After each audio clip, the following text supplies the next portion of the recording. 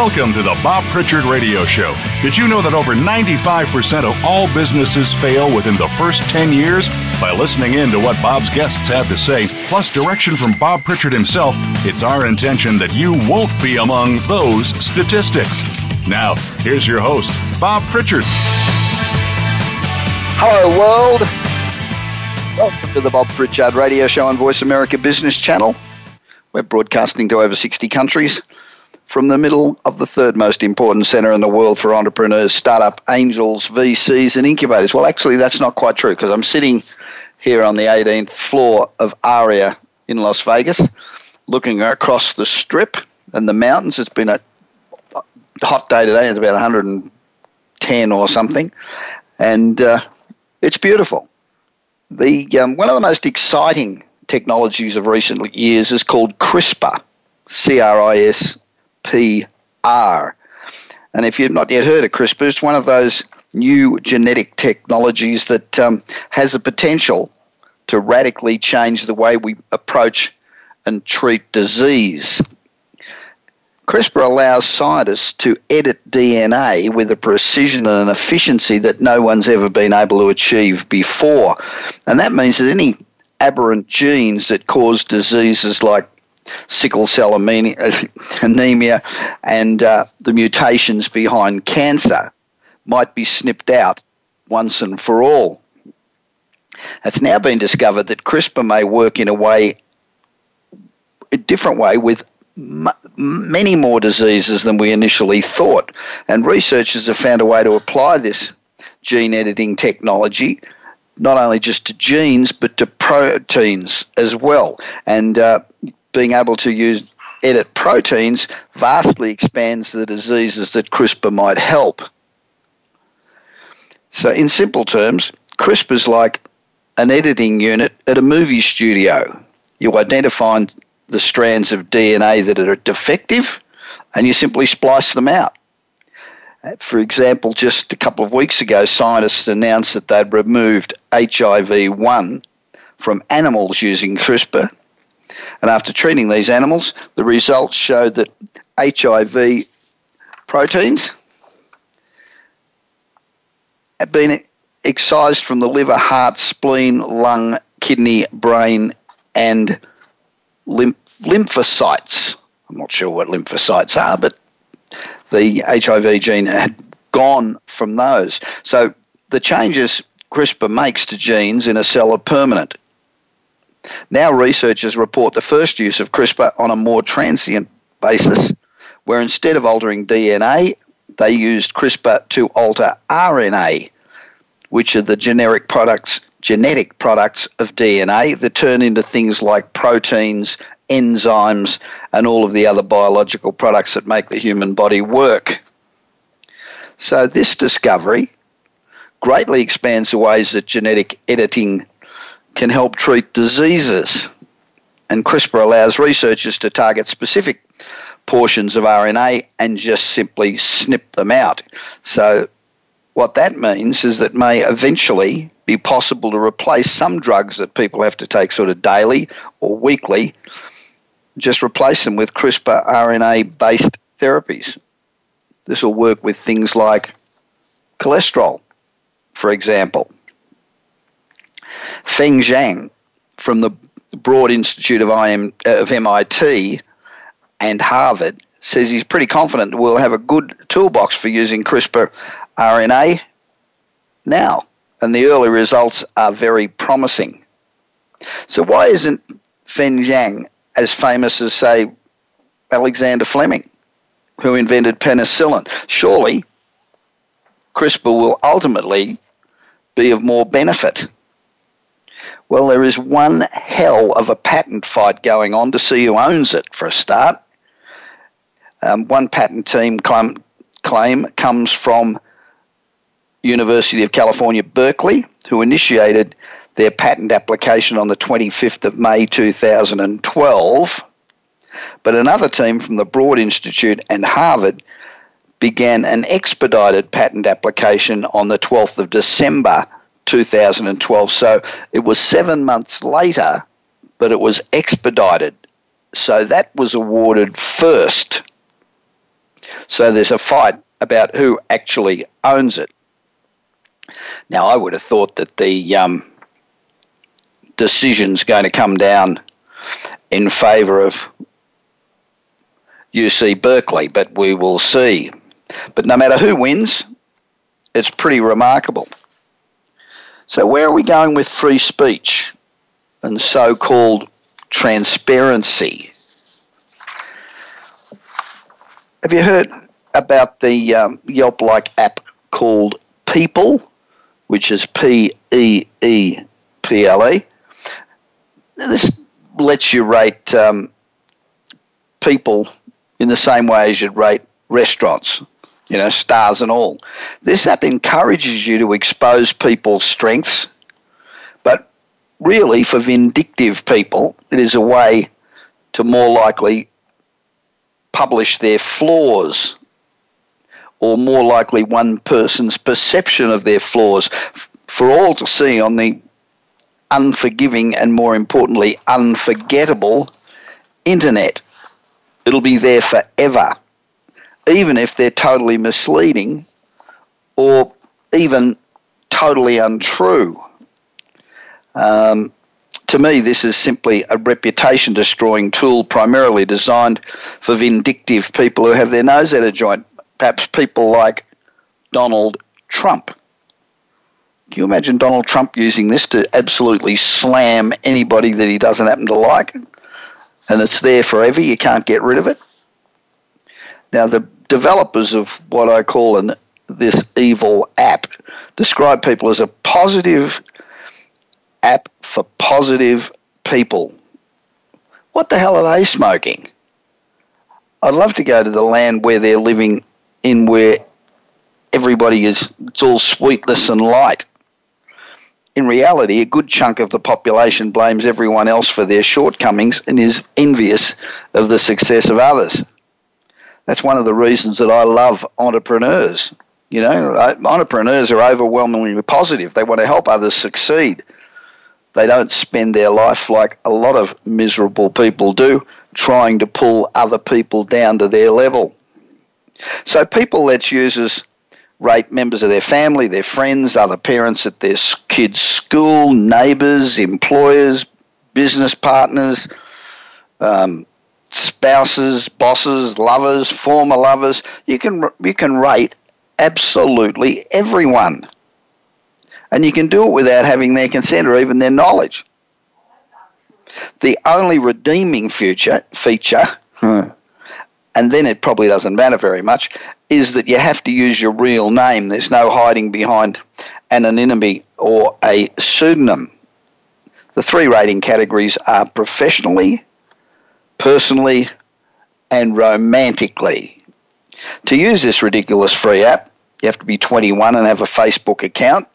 You also need to know the person you are appraising's cell phone number to add them to the People's database. This should also throw up a million red flags, and without stringent controls could also lend itself to flagrant abuse. So all you have to do is select your mark, select somebody you don't like, the person you want to praise or destroy, and give them between 1 and 5 stars. Then you can write whatever you want about the object of your approval or your dislike.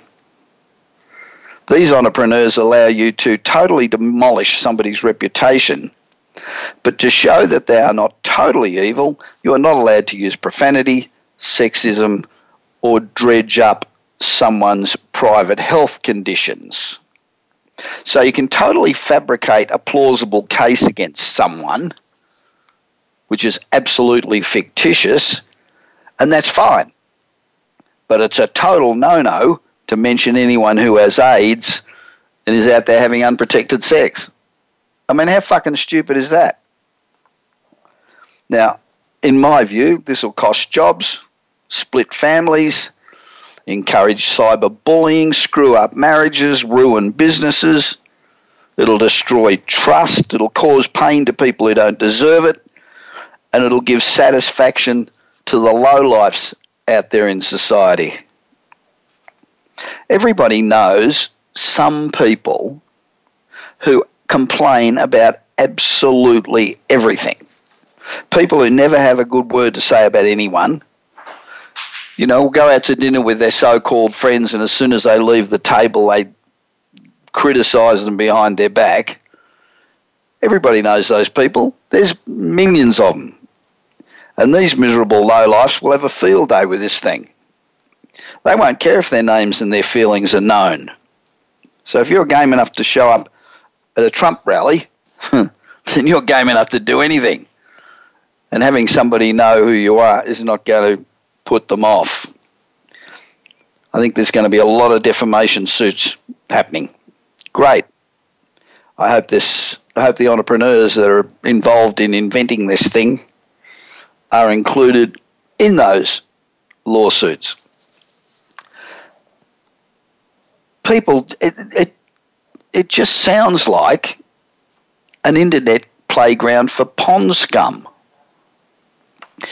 Now, the entrepreneurs will tell you that they've set up lots of safeguards. For example, positive people ratings published right away, but negative ratings, they're held in private inbox for 48 hours to allow time for issuers for any issues to be resolved between the parties. But if it's not a specific issue, or the review is absolute total bullshit, and if the parties can't come to an agreement, then the review posts anyway. People says on its website that if you can't turn a negative into a positive, the comment will go live, and then you can go out and publicly defend yourself. Jesus. As anyone who's been a victim of cyber blackmail will tell you, getting information removed, no matter even if it is absolute total fabrication, is unbelievably difficult. So removing bad reviews of yourself is not an option. Anybody can rate you on people, and there's not a damn thing you can do about it. If you've got a good memory, you may remember a thing called Lulu, which allowed women to rate men they've dated. Now, what a bloody disaster that was. And lawsuits right, left and centre. Well, here's hoping that people enjoy the same level of lack of success. Now, if you're a regular listener to this program, you'll know that I was recently appointed the honorary president of the American Institute for Sales Marketing Management, which is the premier organisation for business in the US. And if you're serious about being successful and you want to improve your skill level, your status and your network, you should definitely be a member of the American Institute for Sales Marketing Management. Put AISMM after your name. It's amazing how many doors that opens. So if you're not a member, you should be. So go to AISMM.us and join today. Now, over the past couple of weeks, I've been mentioning the two incredible Australian theatre company plays at the Matrix Theatre on Melrose Avenue in Los Angeles. They have two great plays running day about with two brilliant Australian casts. And over the weekend, I got to see both Speaking in Tongues and Reuben Guthrie, which are the two plays. They are both edgy, they're both provocative, they're both, and everybody that's listening to this program knows how wonderful Australian actors are and how great Australian producers and directors are. And if you go through the who's who list of Hollywood, it seems like half of them are Australians. Well, we've got two casts of absolutely brilliant Australian actors, and both shows were fantastic. I must admit, I liked Speaking in Tongues, which I thought was sensational, but Reuben Guthrie was equally mesmerising. So do yourself a favour and get along. It's at the Matrix Theatre. It's on Melrose. It's right near the corner of Fairfax, for those of you in Los Angeles, and it's brilliant. Now, I've got a special deal for Bob Pritchard Radio Show listeners. go to AustralianTheatreCompany.com. Now, there's a trick here because theatre is Theatre.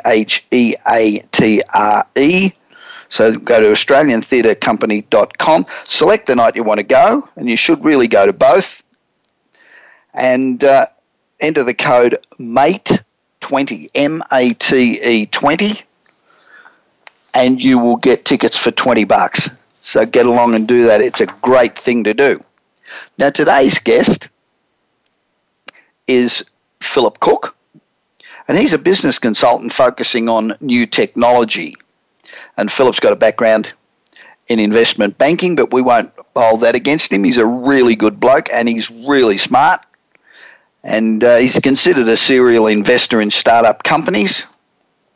And he's an inveterate risk taker. And Philip's at the forefront of developing applications for the blockchain technology. Now, we've talked a lot about blockchain technologies, mainly Bitcoin and Ethereum. And this is a very interesting conversation. So I will be back with Philip immediately after this break on the Voice America Business Channel.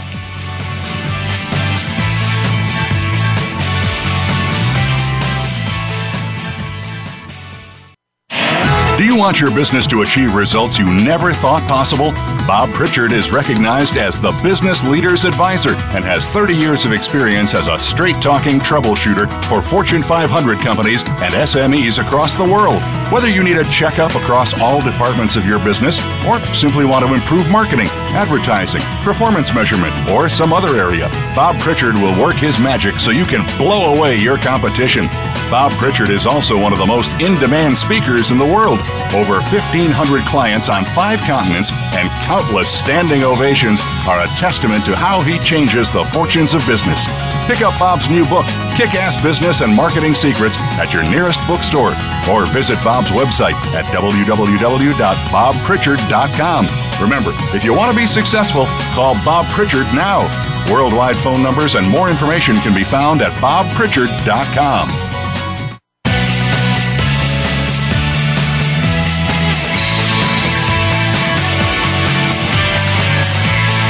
You are listening to the Bob Pritchard Radio Show. To connect with Bob, please send an email to bob@bobpritchard.com. That's bob@bobpritchard.com. Now, back to the show. Welcome back to the Bob Pritchard Radio Show on Voice America Business Channel. Now, I love this part of the show because this is where we get to talk to extraordinary people. And people are located all over the planet. People that have enjoyed great success. People who disrupt how business is done. You know, we're going through a time of huge disruption. And the world's going to be a totally different, well, the business world's going to be a totally different place in 10 years than it is now. It's very interesting that Singularity University, which is in Northern California and is essentially funded by all the big tech guys so that they can anticipate what is going to happen in the future or what they think is going to happen in the future, say that over the last 15 years, we've only gone 1% of the technology revolution. Now think about all the changes that have happened in the last 15 years, and we've gone 1% of the revolution. What is interesting is that they say that in the next 15 years, we're going to go the other 99%, which means, if you're a mathematically minded person, that in 15 years' time, change will be happening at 2,500 times the rate that it is today. Have a think about that. So there's some amazing, extraordinary, talented people in this world, and I like to speak to them because, firstly, I learn a hell of a lot, and there's a lot that they can teach all of us. What we try to do in these interviews is to see if we can not only find out what makes them successful and what they've done that's been successful, but what makes them tick. What are the characteristics that these people have that makes them great? And how can each of us learn from listening to them? Now, my guest today is Philip Cook. And Philip, apart from being a bloody good guy, is a business consultant, and he focuses on new technology. He's got a background in investment banking, but don't hold that against him, and is considered a serial investor in startup companies, and he's an inveterate risk taker. Now, I love risk takers. As you know, this show's all about entrepreneurs, and we love them. We've discussed on this program many times, and it's mentioned again today, one technology that's about to really disrupt the status quo of business is blockchain. The potential changes to finance, real estate, share trading, banking, and a whole bunch of other industries. Anywhere where there's a middleman that stands between the parties doing business is perfect for blockchain. Now, Philip's at the forefront of developing applications for this new technology, and I caught up with him in Thailand, where it's 10:30 at night. Philip, welcome to the Bob Pritchard Radio Show. How are you? Well, Bob, thank you. And yes, it is 10:30 at night, but I'm looking forward to having our conversation today. Now, we've covered blockchain on the program several times, but for the benefit of listeners who don't know what it is or may not know what it is, could you just give us a layman's simple example of what blockchain is? Well, that's a very good question about trying to put it in layman's terms. I think it's one of the challenges. Someone somewhere will get a Pulitzer Prize for the description of blockchain. But it is very difficult, I agree. That's why I asked you. Essentially, think of it as the software of the world, where the application that is built, the resulting product, resides everywhere and nowhere. And the benefit of this is that, for example, you're not reliant on servers, you're not reliant on multi-user software applications. It's accessible everywhere where you've got an internet. You can connect between different blockchain products more easily, so that you can actually build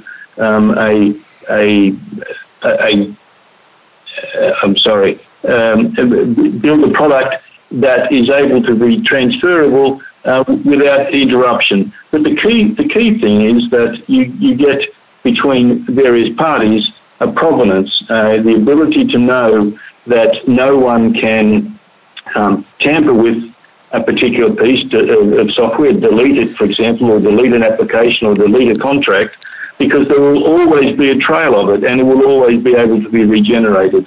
And these ultimately will deliver the benefits that is not found in normal software. I think that's really the key. I think the key is, well, firstly, it's immediate and it's directly between the two principals and hasn't got all these middlemen in the way.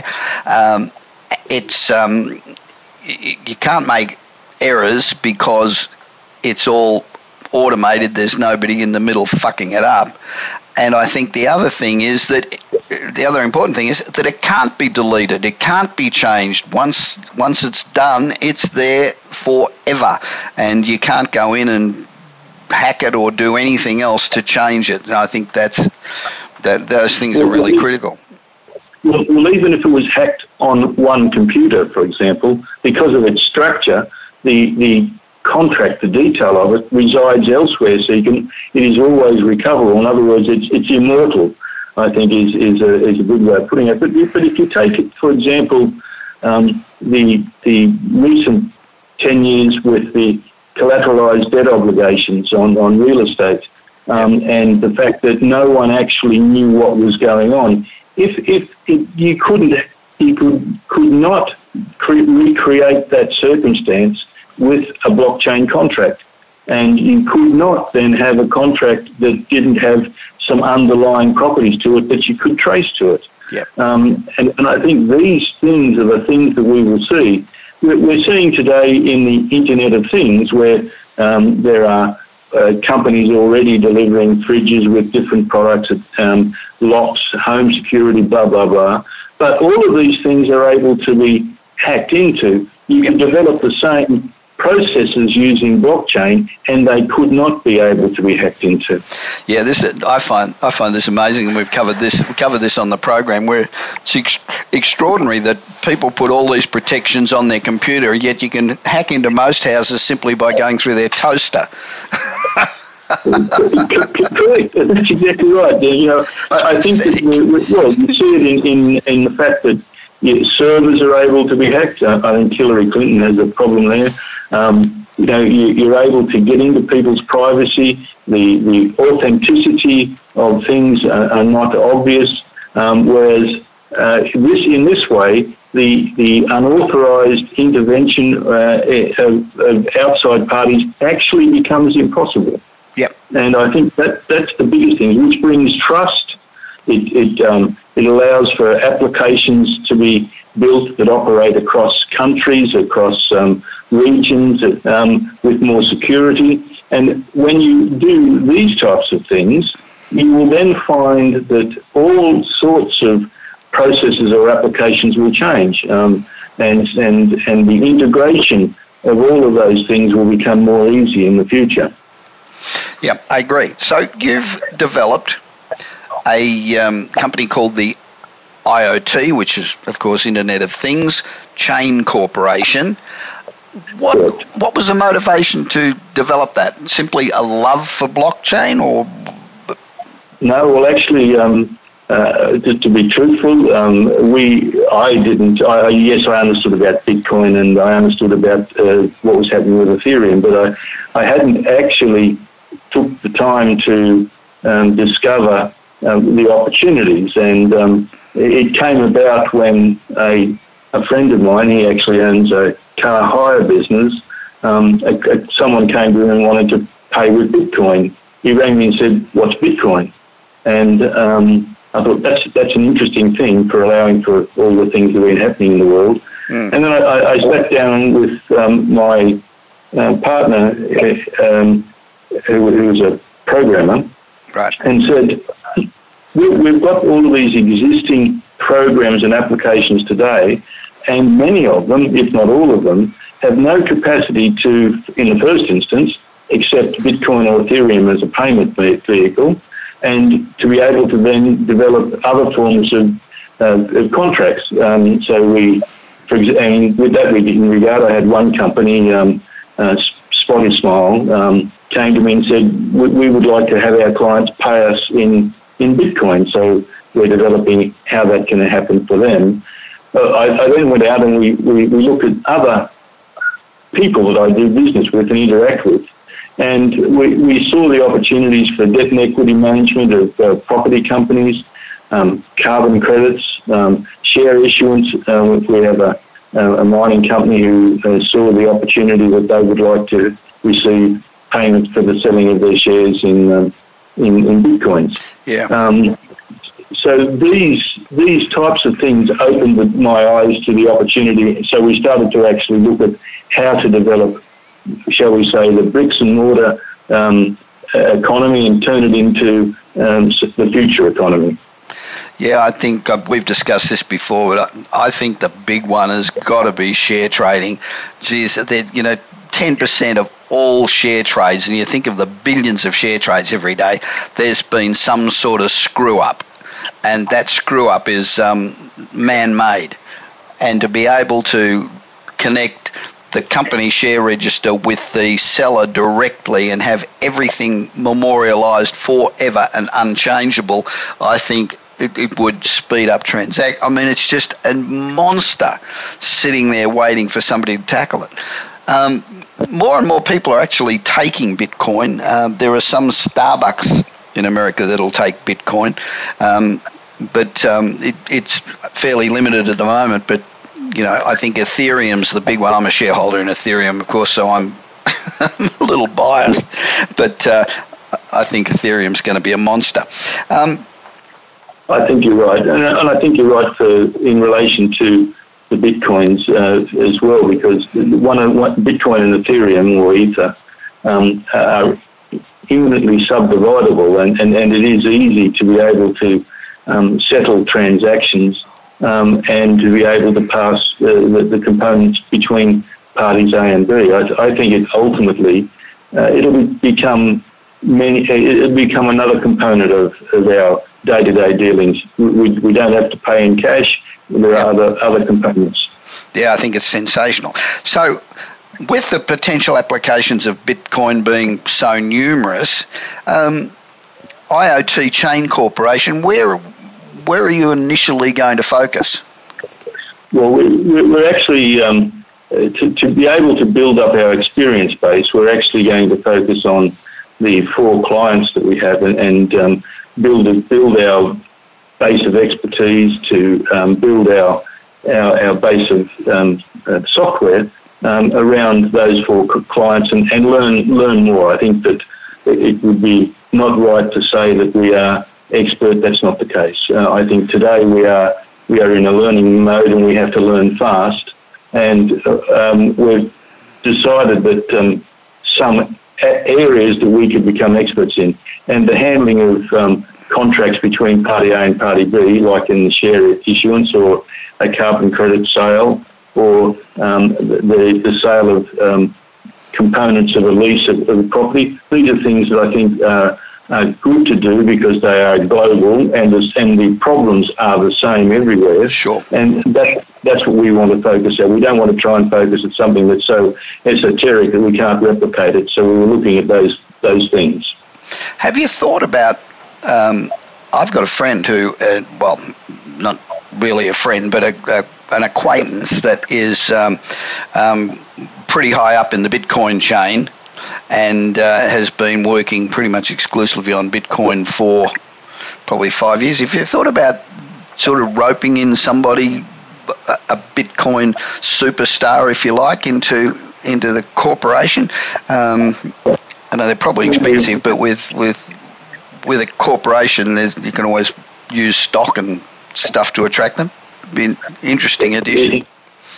In fact, it's what we're trying to do at the moment. And if you've got some recommendations, we'd love to talk to someone. We're actually intending to raise some money from outside parties, yep. And then of course use a participation to be able to have people buying. We actually have approached a number of Ethereum and blockchain programmers on that same basis so that we can build a team quickly. And right. Certainly to find an expert or a name with much more experience than us would be a very, very positive thing. Yeah, I think to me it seems a logical step. That would really put you ahead of most other people who are still sitting there saying, blockchain's interesting, but all the banks are looking at blockchain, but they're so bloody slow they can't get out of their own road.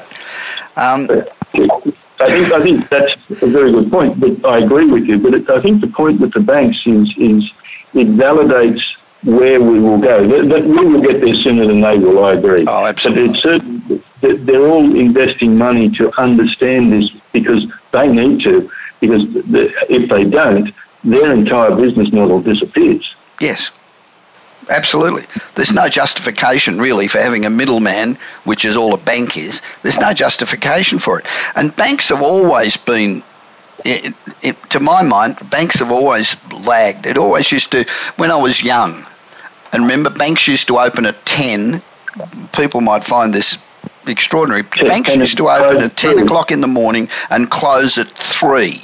Now, if you're in a business where you stand there and accept money, that's all you do. You accept money. Why the fuck would you ever close? I could never work that out. And now... Yeah. Go on. I was going to say, and if you remember, they never opened on a Saturday and they closed early on a Friday. Yeah, I mean, it's just, they've always been ridiculous. And now they've got acres of floor space. And I was speaking to, I bank with Chase, and I was speaking to my, to Big Branch, and I was speaking to the manager, and I said to him, how many people under 35 come into this bank. And he said, we'd probably only get 4 or 5 a week. And you go, hang on, you've got this enormous floor space for, 7 teller windows of which only 1 is used, and nobody under 35 is coming in the place. You'd have to sit there and think, well, maybe we need to change this model. well, let me tell you something funny with that. In Sweden, I bank with Handelsbanken, and they don't accept cash at the bank, and they don't give you cash at the bank. You actually have to go to a third-party money handling company not associated with the bank to be able to get cash.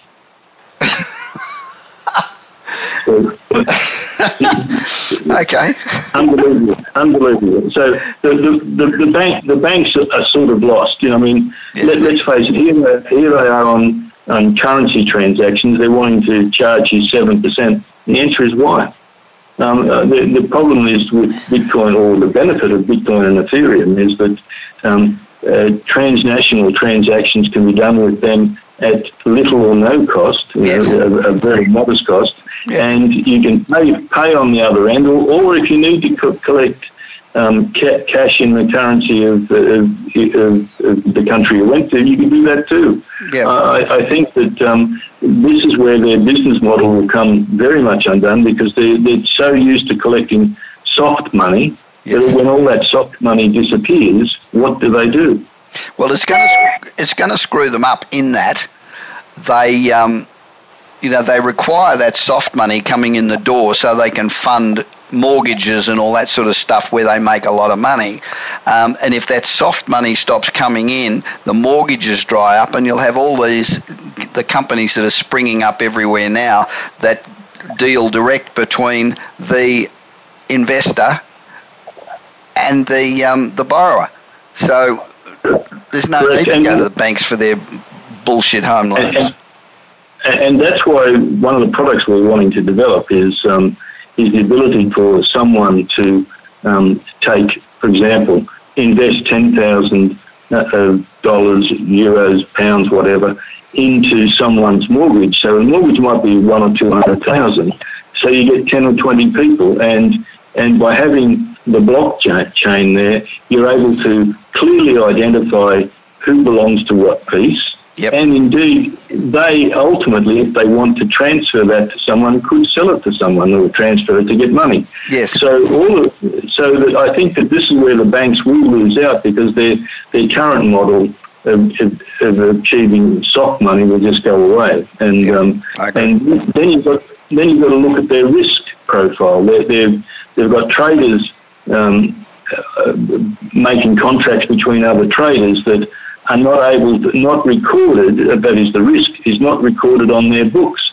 And we've seen the inherent problems in France and other places where the traders have lost billions and no one knew that they actually had billions of exposure. Yeah. Again, blockchain can solve all of those types of problems as well. And I think the other thing the banks have got going against them is, the public does not trust them. I think that the GFC showed everybody that, all these financial institutions are all tarred with the same brush and they suck. Why is Ethereum such an important development? Well, Ethereum is the most important development because it actually captured all of the issues that needed to be captured to make blockchain what it was supposed to be. Yep. The original version was basically written to cater for the issuance and trading of Bitcoin, whereas Ethereum's development is able to develop contracts and products. So in other words, you're only limited by the thought of what you can do with it. And there are still some issues that even the developers have realised, and they've produced papers that those are things, and they're remedying those particular things. But overall, Ethereum allows not just cryptocurrency. That's their Ether product. Sure. But it allows for all the types of things that we've spoken about here to be able to be handled: share issuance, transfers, products, transfers. Even for example, if you look at currently what happens in China with online currencies, because no one can really accept the trust of both the supplier and the payer. There is a middle place where the money gets sent, and then when the goods turn up, that people have to ring and give approval for the money to be released. That itself is open to some level of misuse, yep. But that's how they're getting over the trust. Well, this has the ability to be able to build and close the trust. We've seen, why is Amazon so successful? As you put in your recent blog, it's successful because people trust it. Yes. And I think that that's a good thing. And as we're seeing more and more opportunities in this type of economy, the sharing economy, trust becomes the key issue. Trust in terms of, you mentioned in your blog about the identification of people. Well, this is an issue. I mean, so theft of identity is becoming a real issue around the globe. And in the case of, we've seen it now in several places, sadly, is who is entering the country and for what purpose. Right. And there's many commentary that no one knows who they are. Well, you can build solutions, and I believe solutions will be built and governments will come together to participate in that, to be able to identify people. You've got, for example, things like products. So the counterfeiting of, let's just take Gucci bags or for example, that could be overcome by having some form of serial number embedded in the bag, and the blockchain could then track that bag forever and a day. Diamonds already have serial numbers embedded in them, but you can't track them. But with blockchain, you would be able to track them. So again, there's going to be opportunities for all sorts of things to bring trust that you can bridge across borders. I had not thought of immigration as an application for blockchain, but that is a fantastic application when you think it through a bit. That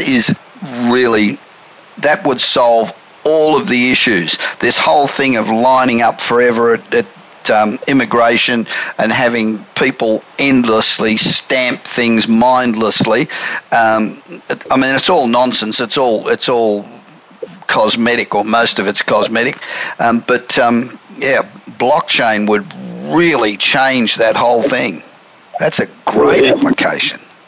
It gives you something that you can develop a verifiable set of circumstances, and that by the use of one of them, either your finger or your eye, you could then the officer at the gate could see everything there is to know about the person that's standing in front of them, no matter where they're from. And with total transparency between every nation. And not only real transparency, it would be real-time transparency. Correct. And again, best part, can't be modified, can't be changed, can't be, all of those things. Yeah, so that's fantastic. If someone's standing in front of you and you get a blank screen, well, you know you've got a problem. So how does blockchain fit in with the Internet of Things? How does it fit in with your toaster that reports back to somebody?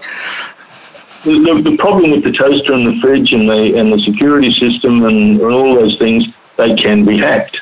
Yep. And the difficulty is, where was it hacked from? But if you had a structure where the toaster information was built into a blockchain, then if someone did try to hack it, and of course that will happen, at least you'd be able to find out exactly where it came from. Yep. And perhaps altogether without knowing it, and I'm not the expert there, but you might well be able to stop it from working at all.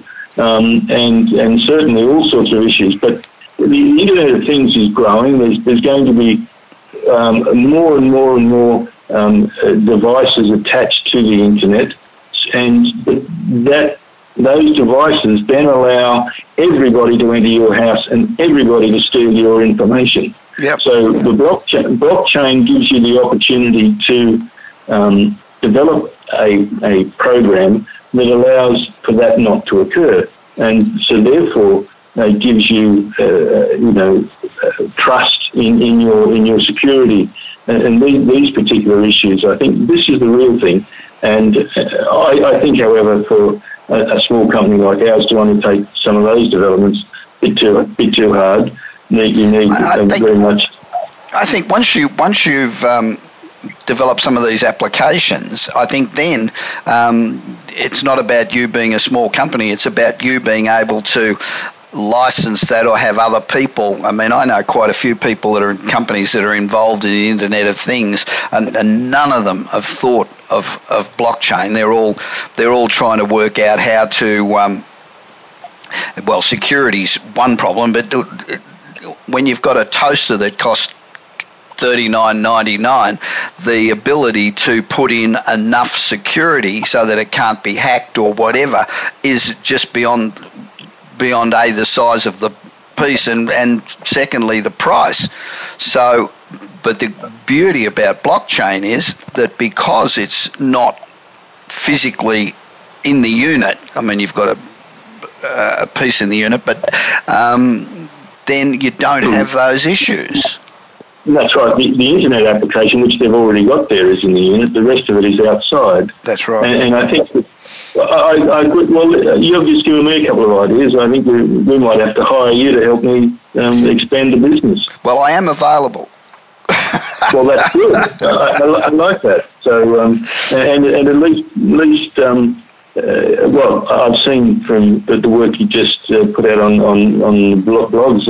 You're certainly into this product, and I believe that the world will quickly come to understand this is something very, very new, but something the world needs to have. And I think more and more resources will be applied to delivering the future of this particular idea.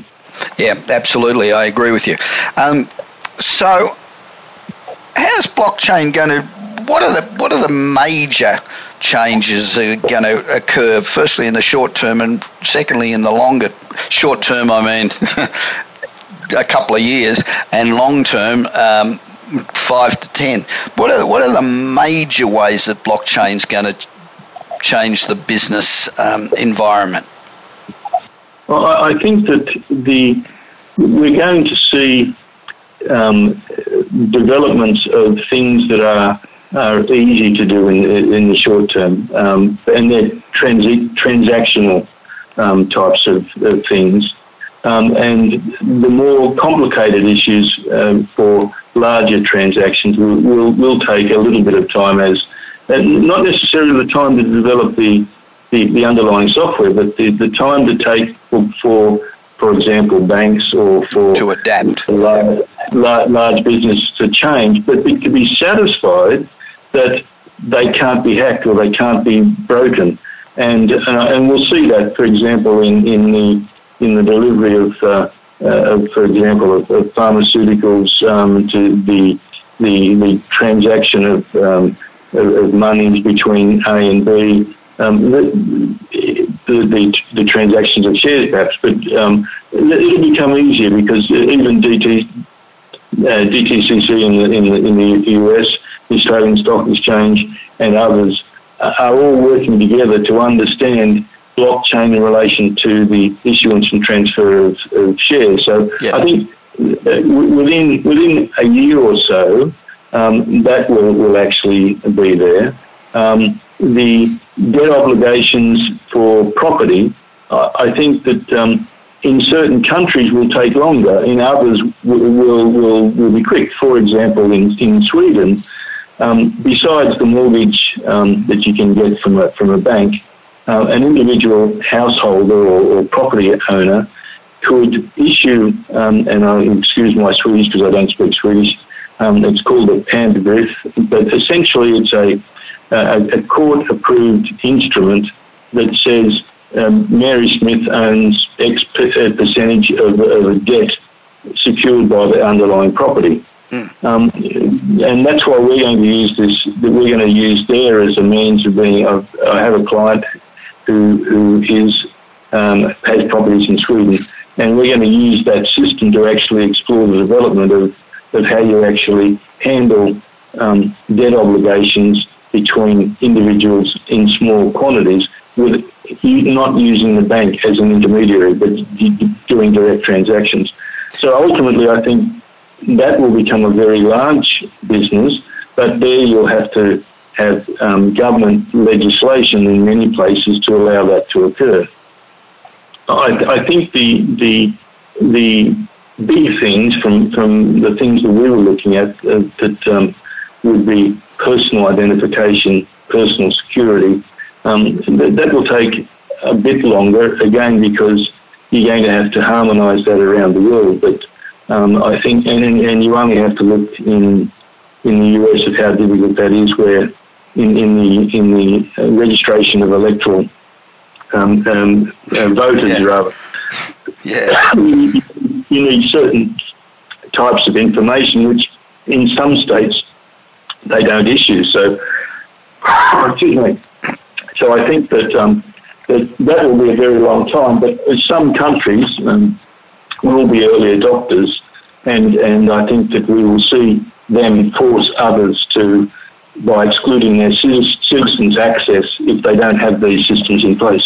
Yeah. Philip, I think we agree that the opportunities for blockchain are virtually limitless. We've come to the end of our time, unfortunately, but I think I've just written a note saying have this guy on again. So, Philip, thanks very much for joining me on the Bob Pritchard Radio Show. I really appreciate it. So, if people wanted to get in touch with you, how do they do that? If they'll find out more about the IoT Chain Corporation, how do they do that? Well, we could, if on your website, we'll happily post an email address if that's convenient. Okay, that'd be terrific. I'll be back with more of the Bob Pritchard Radio Show on Voice America Business Channel right after this short break.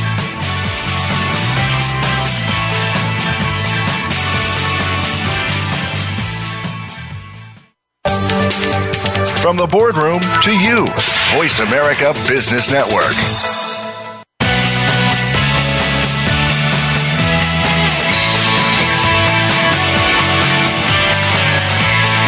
You are listening to the Bob Pritchard Radio Show. To connect with Bob, please send an email to bob@bobpritchard.com. That's bob@bobpritchard.com. Now, back to the show. Welcome back to the Bob Pritchard Straight Talking, absolutely no bullshit business radio show on Voice America Business Channel. The number one global business radio show for entrepreneurs. And today we're broadcasting from the wonderful Aria Hotel and Casino in Las Vegas on the Strip. It was about 110 degrees today. It was very hot, but this is a great town, great shows. Now, this show's all about entrepreneurs, and we love to salute those who give back to the community. And today, I want to applaud a 9-year-old. These kids are extraordinary today. Chloe Thompson from Southern California. And on the way to school, she'd walk past a number of the same homeless people all the time on her way to school. So she asked her mum what she could do to help them. And they came up with a plan. Chloe launched her own charity initiative, which is called Chloe Cares. Now, bearing in mind she's 9. And she hands out bags filled with important items to the homeless women she sees around town. She stuffs these bags with items like deodorant, soap, lotion, feminine products, and socks. And now Chloe's care bags are helping many of the most vulnerable residents in Southern California. The care bags aren't just your average plastic pouches or Ziplocs. With the help from a grandma, Chloe personally sews every bag. She wanted each woman to have a sturdy bag that they can have and use to put their things in forever. Now, in a country grappling to curb a high rate of homelessness, every one of Chloe's bags is making a difference. Now, Chloe's compassion has been contagious amongst her classmates as well, and they've all pitched in to help the cause. In fact, Chloe's been invited next week to make a speech in front of her whole school. The Chloe Care Bags are just the start of something special. Chloe wants to grow her charity work to have an even bigger reach. Although it's still in the planning stages, Chloe's hoping to throw a big event this summer that will provide toys to homeless kids living in shelters on a website. Now, just bear in mind, this kid's just barely 9 years old. Chloe wrote, "No dream is too big or too small. I want to inspire other kids to be great and make their mark on this earth." I reckon that's incredible. So keep up the incredible work, Chloe. You're changing lives every day, and here at the Bob Pritchard Radio Show, we salute you. Chloe, you are a superstar. Former Barclays CEO Anthony Jenkins thinks technology could undermine a fundamental principle of banking and completely transform the banking landscape. When you think about maturity transformation, you know, the bank's got to take in short-term deposits to be able to lend it out long-term in loans such as mortgages. And this is central to how banks make their money. Well, predictions are that that's going to stop. There's going to be deep cuts to branch numbers, cutting banking staff, more automation, a lot more bank failure, and power shifting to the consumer. So, and that's without blockchain bringing a giant wrecking ball and really demolishing banks. So 2 weeks ago, I launched my new website, and I look forward to your feedback. Just go to bobpritchard.com. Give it to me straight. If you think it sucks, tell me. If you love it, give me rapturous applause and send valuable gifts. That'd be great. So just go to bobpritchard.com. A lot of people have asked me if the landing page photo was photoshopped. The answer to that is no. But I did use Maurice Rinaldi, one of the world's best photographers, to take the photo, and a brilliant photo I think it is too. And you can, if you're wanting some of the best photos on the planet, Maurice's details are on the website. In the meanwhile, remember, if you're not really pushing the envelope, not really living on the edge, then you're just taking up way too much space. Get out of the way and let somebody who wants to succeed go charging through. It's easier and much, much more rewarding to do the impossible than it is to do the ordinary.